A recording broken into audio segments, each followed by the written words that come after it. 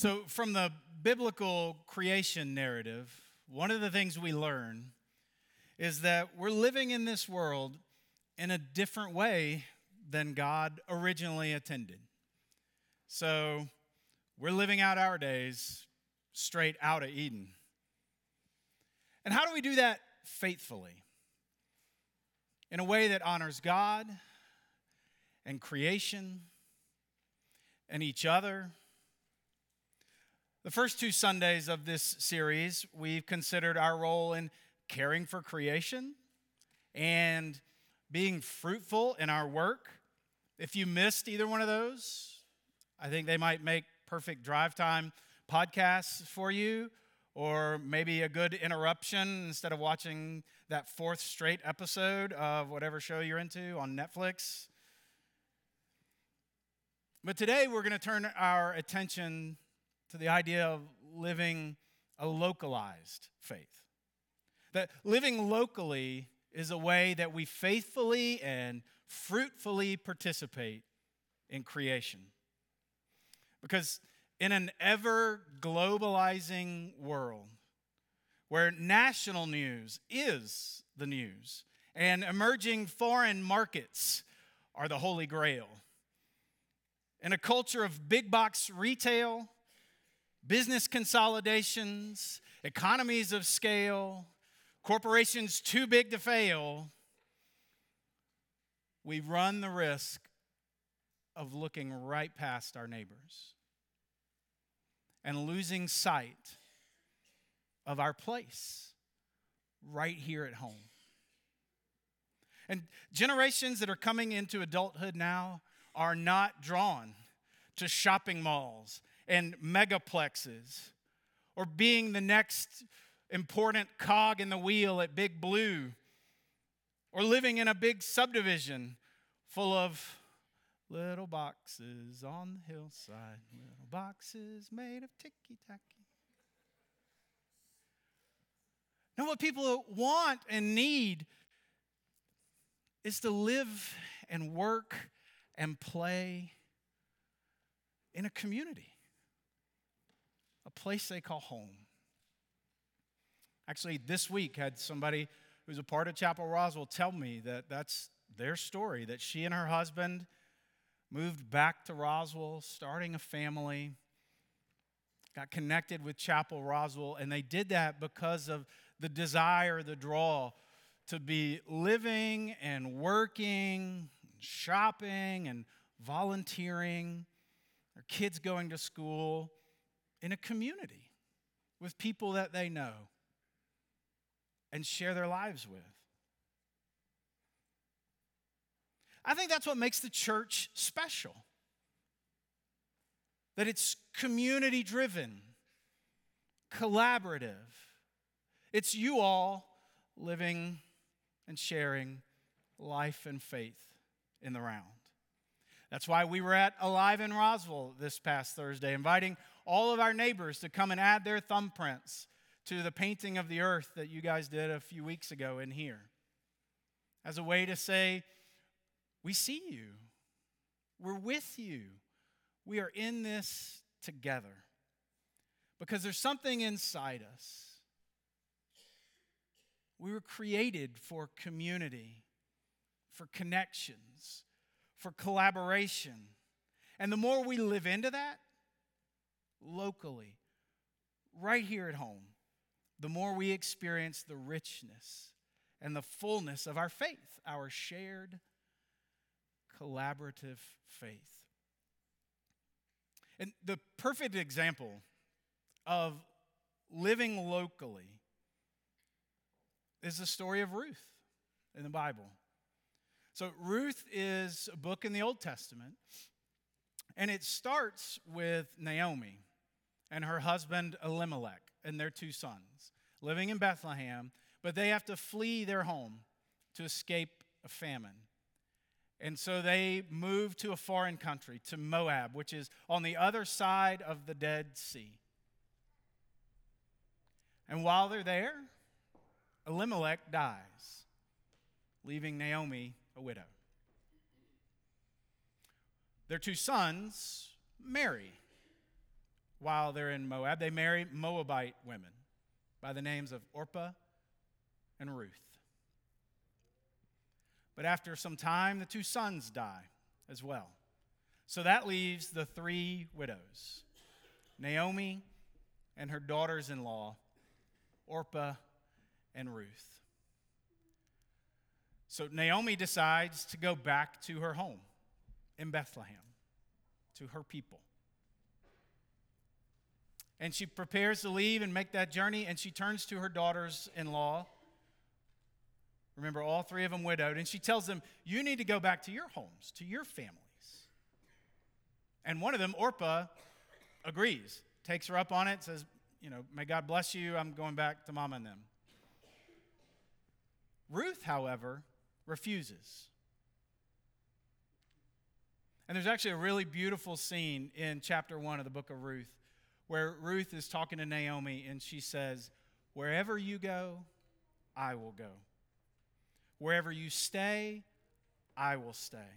Your people will be my people. Your God will be my God. And where you're buried, I will be buried. In that moment, Ruth says, Naomi belongs to me, and I belong to her. So, Ruth and Naomi return to Bethlehem, and they arrive in Bethlehem during the harvest season. The problem is they have no husbands, no immediate family for support, no fields that they've planted, so no source of food for themselves.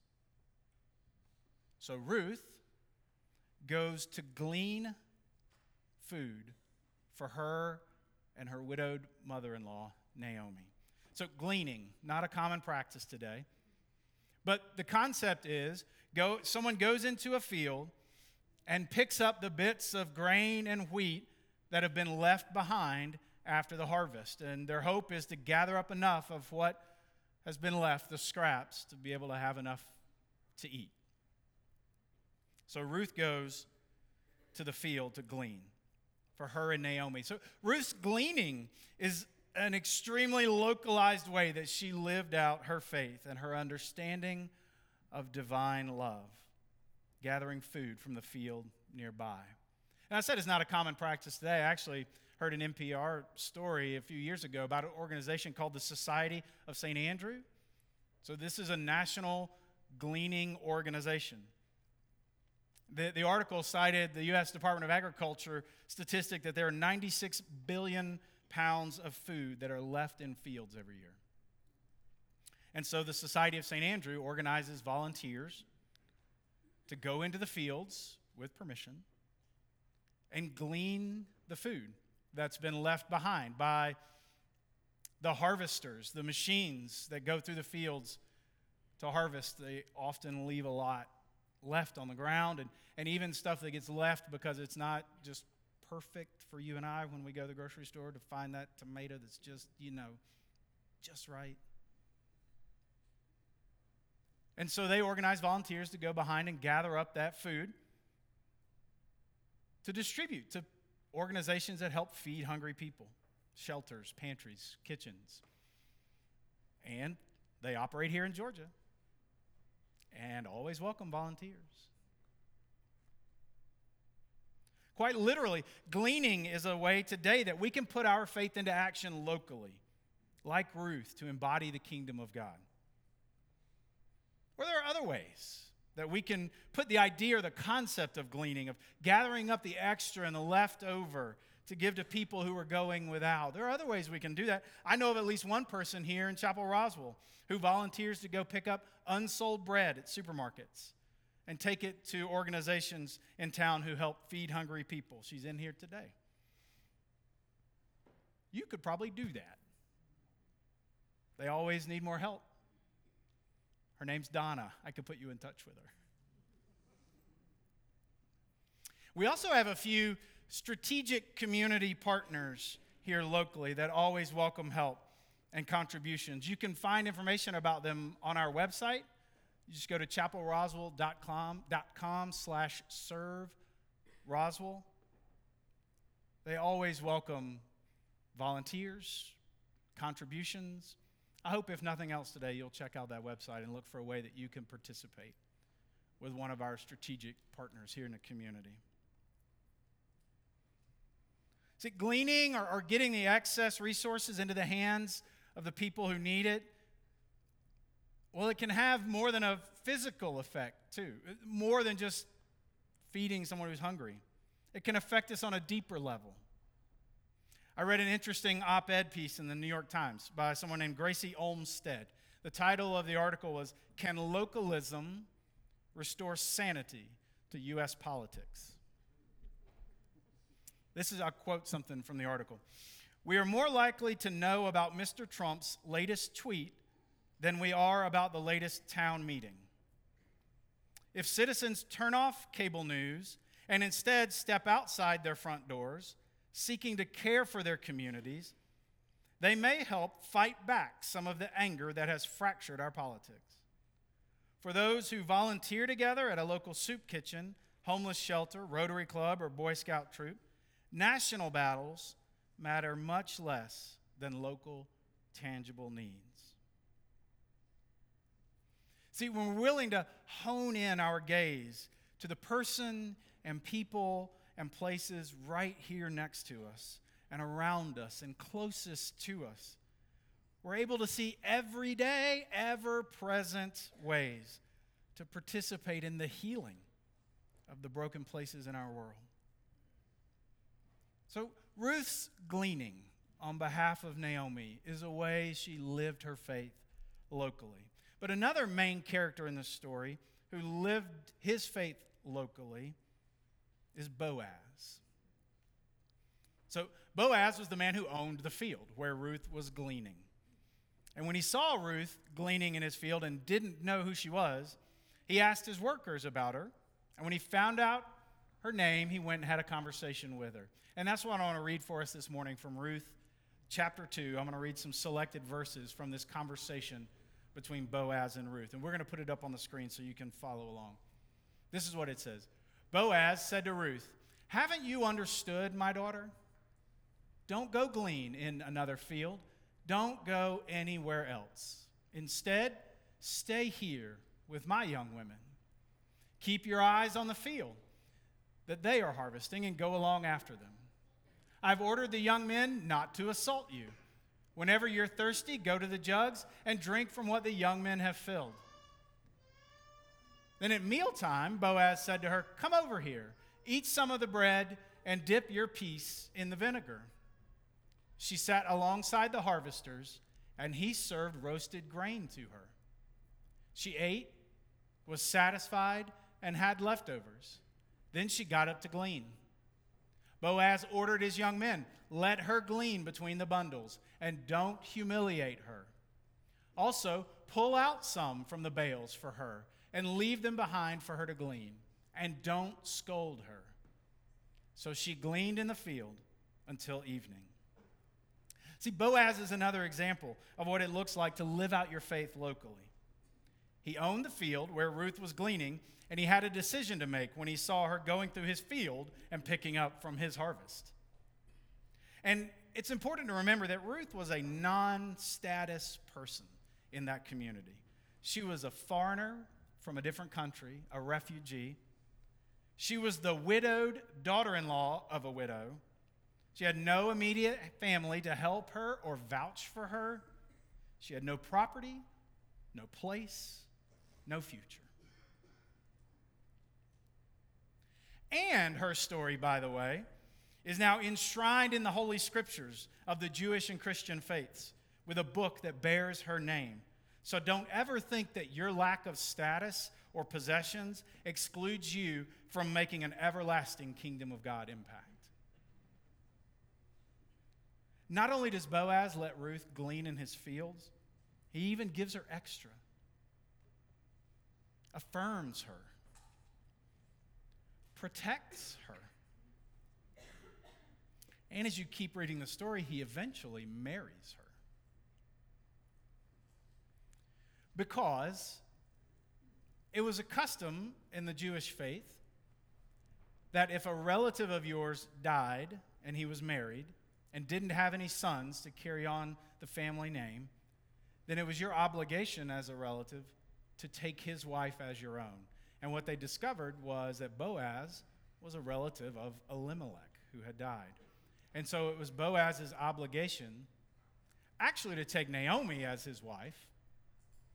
But Naomi was up in age, saw more future for Ruth than for herself, and so she actually arranged a swap, if you will, and said, Ruth, you should be the one to marry Boaz. And so Boaz marries Ruth. They had a term for this. When you married the spouse, the widow of a deceased family member, it's called being a kinsman redeemer. Because what you do is you restore, redeem the family, the bloodline, the place in the community of that loved one. And so Boaz was a kinsman redeemer for Elimelech, Naomi, Ruth. And in restoring their bloodline and their place in the community, if you keep reading, you find that Boaz and Ruth have a son named Obed. And Obed has a son named David, who becomes the second king of the nation of Israel, who the Bible calls a man after God's own heart. It took a few generations for that localized faith of Ruth and Boaz to produce David. And it took many more generations for that bloodline to produce Jesus, the Christ. In fact, if you go to the book of Matthew, the first book in the New Testament, first chapter of the book of Matthew, you read the genealogy of Jesus. And about halfway through there, you'll find the name Boaz, whose son was Obed, whose son was David. Also, you only find a couple of women mentioned in that lineage that leads to Jesus, sadly. It was a patriarchal society back then. But one of the women that is mentioned is the grandmother of David, Ruth. And you can read down from David the lineage, the line that eventually gives us the person of Jesus, the Christ. So Ruth and Boaz never saw what their living their localized faith would produce generations later. And you know what the Israelites felt and did for family, kinsmen redeemers, Jesus extends to all of God's children, regardless of race or color, history or mystery, nationality or sexuality. The followers of Jesus are modern-day kinsmen redeemers for our community. And it begins right here, with us, in us, among us. And we may never see the payoff. It may be generations from now. But it starts with us being present and aware in our own neighborhoods and our own community. Gleaning, getting excess resources into the hands of those who need them. Sharing with people, giving cover to people, speaking out for people who are marginalized or who are going without. It is our place, our role in the kingdom of God as the church, God's work in the world today, to live our faith locally in such a way that we can be the kinsmen redeemers for our people, for our neighbors. That's what this meal is all about. It's the embodiment of Jesus being the kinsman redeemer for the world. Of God claiming all of us as God's own. calling us God's children, adopting us, making us heirs in the family of God through the life, death, and resurrection of Jesus. This was God coming to live right here with us, locally, and saying, I love you. So much so that I would give my life for you, and I will. So this meal embodies for us that gift of love, of redemption, that Jesus gave his life for us. And so when we share in it, when we gather at the table together, when we come close to each other, when we share in this meal side by side, shoulder to shoulder, brothers and sisters, across all the things that may make us different than each other, or in some ways and in other places would divide us from each other. When we come and we share in this meal together, when we live our faith right here next to each other, God promises to meet us here, to do something in us and among us, redeeming us, setting us free, making us whole, healing the broken places, filling us up, nourishing us, feeding us, empowering us to go out from here and be the church in our world, in our community, right here in Roswell. And so in just a minute, we'll prepare the table and people will take places around the room with bread and juice, and we'll invite you to come and share in this meal with us. When Jesus shared this meal with his disciples, the night before he was arrested, crucified, he took the bread and he broke it and he told them and he told us, he said, "This is my body, broken for you. Take it and eat it, and every time you do, remember me." And then he took the cup. He said, "This is my blood, poured out for you and for many, everywhere, down through history, for the forgiveness of sin. Take it and drink it, and every time you do, remember me." And so that's what we do today. We share in the bread and the juice, the body and blood of Christ, remembering our redemption and the redeeming work that God is doing in us and through us for the world. So the people who are going to assist in serving communion, I'd like to ask you if you'd come forward now. And as they come, I'll just give a few instructions, please, some logistics. We're going to have 4 stations of communion on the floor here around the center, and we'll have one for each balcony that'll come up there. Each station will have bread and juice. When you come forward, they'll break off a piece of the bread and hand it to you, and then you dip that in the juice and receive the body and blood of Christ for yourself in that way. We'll have a gluten-free station that'll be by this pillar right back here. So if you require gluten-free elements, I just invite you to go to the station back there.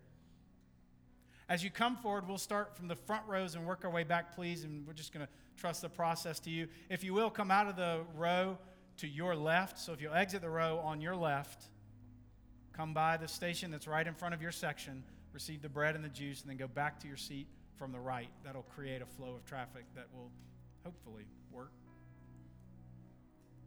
And please know that you don't have to be a member of this church or any church to come and share in this meal. We have an open communion table. We just invite you to come with an open heart.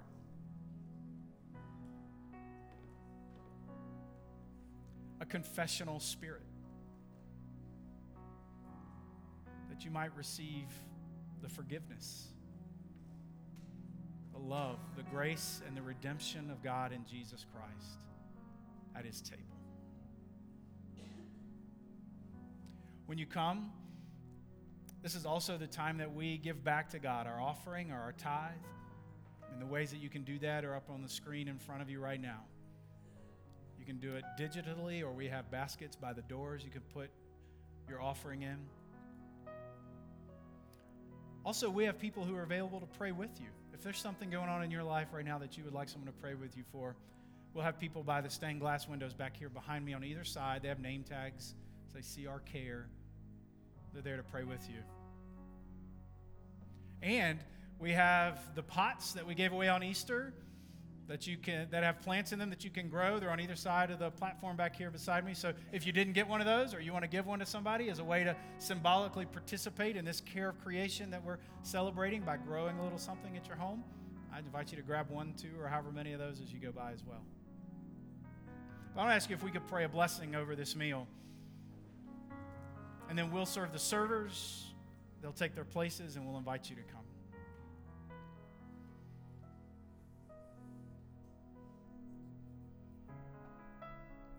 God, we are thankful today for redemption. That in the example of Ruth and Boaz, who lived out their faith right where they were, that you worked in that to bring redemption for them, for their family, and ultimately for the world.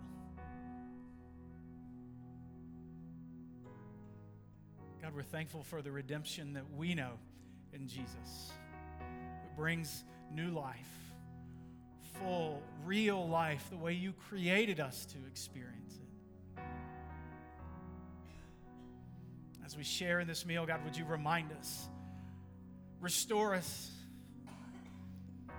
fill us up again to overflowing with an awareness of the life you've given us.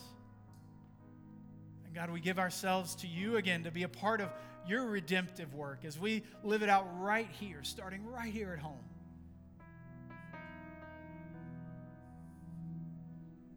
God, it is our prayer that your redemptive work would continue even more today, tomorrow, and the next day, that your kingdom would come. So as we share in this meal, God, would you bless this bread? Make it be for us the body of Christ. Bless this juice. Make it be for us the blood of Christ, that we together could be the body of Christ for the world, redeemed by his blood. This is our prayer. In the name of Jesus, amen.